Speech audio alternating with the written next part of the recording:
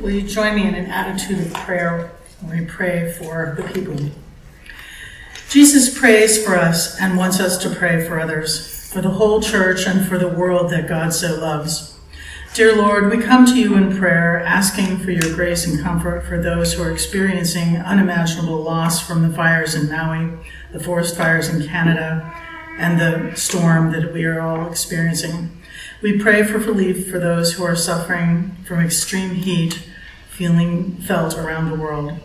We pray especially for people who are sick, hungry, lonely, or poor, for the cities and neighborhoods where we live, for people and leaders in our country and around the world, for peace and fairness for all people, and for all God's creatures, for clean air, water, and soil, and for the work of the whole church to show and tell the good news of Jesus.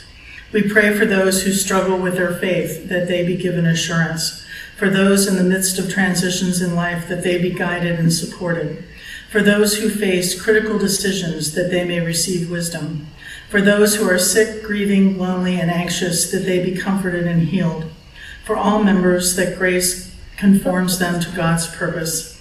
We pray the prayer that Jesus taught us to say, Our Father, who art in heaven, hallowed be thy name. Thy kingdom come, thy will be done, on earth as it is in heaven. Give us this day our daily bread, and forgive us our trespasses, as we forgive those who trespass against us. And lead us not into temptation, but deliver us from evil. For thine is the kingdom, and the power, and the glory forever.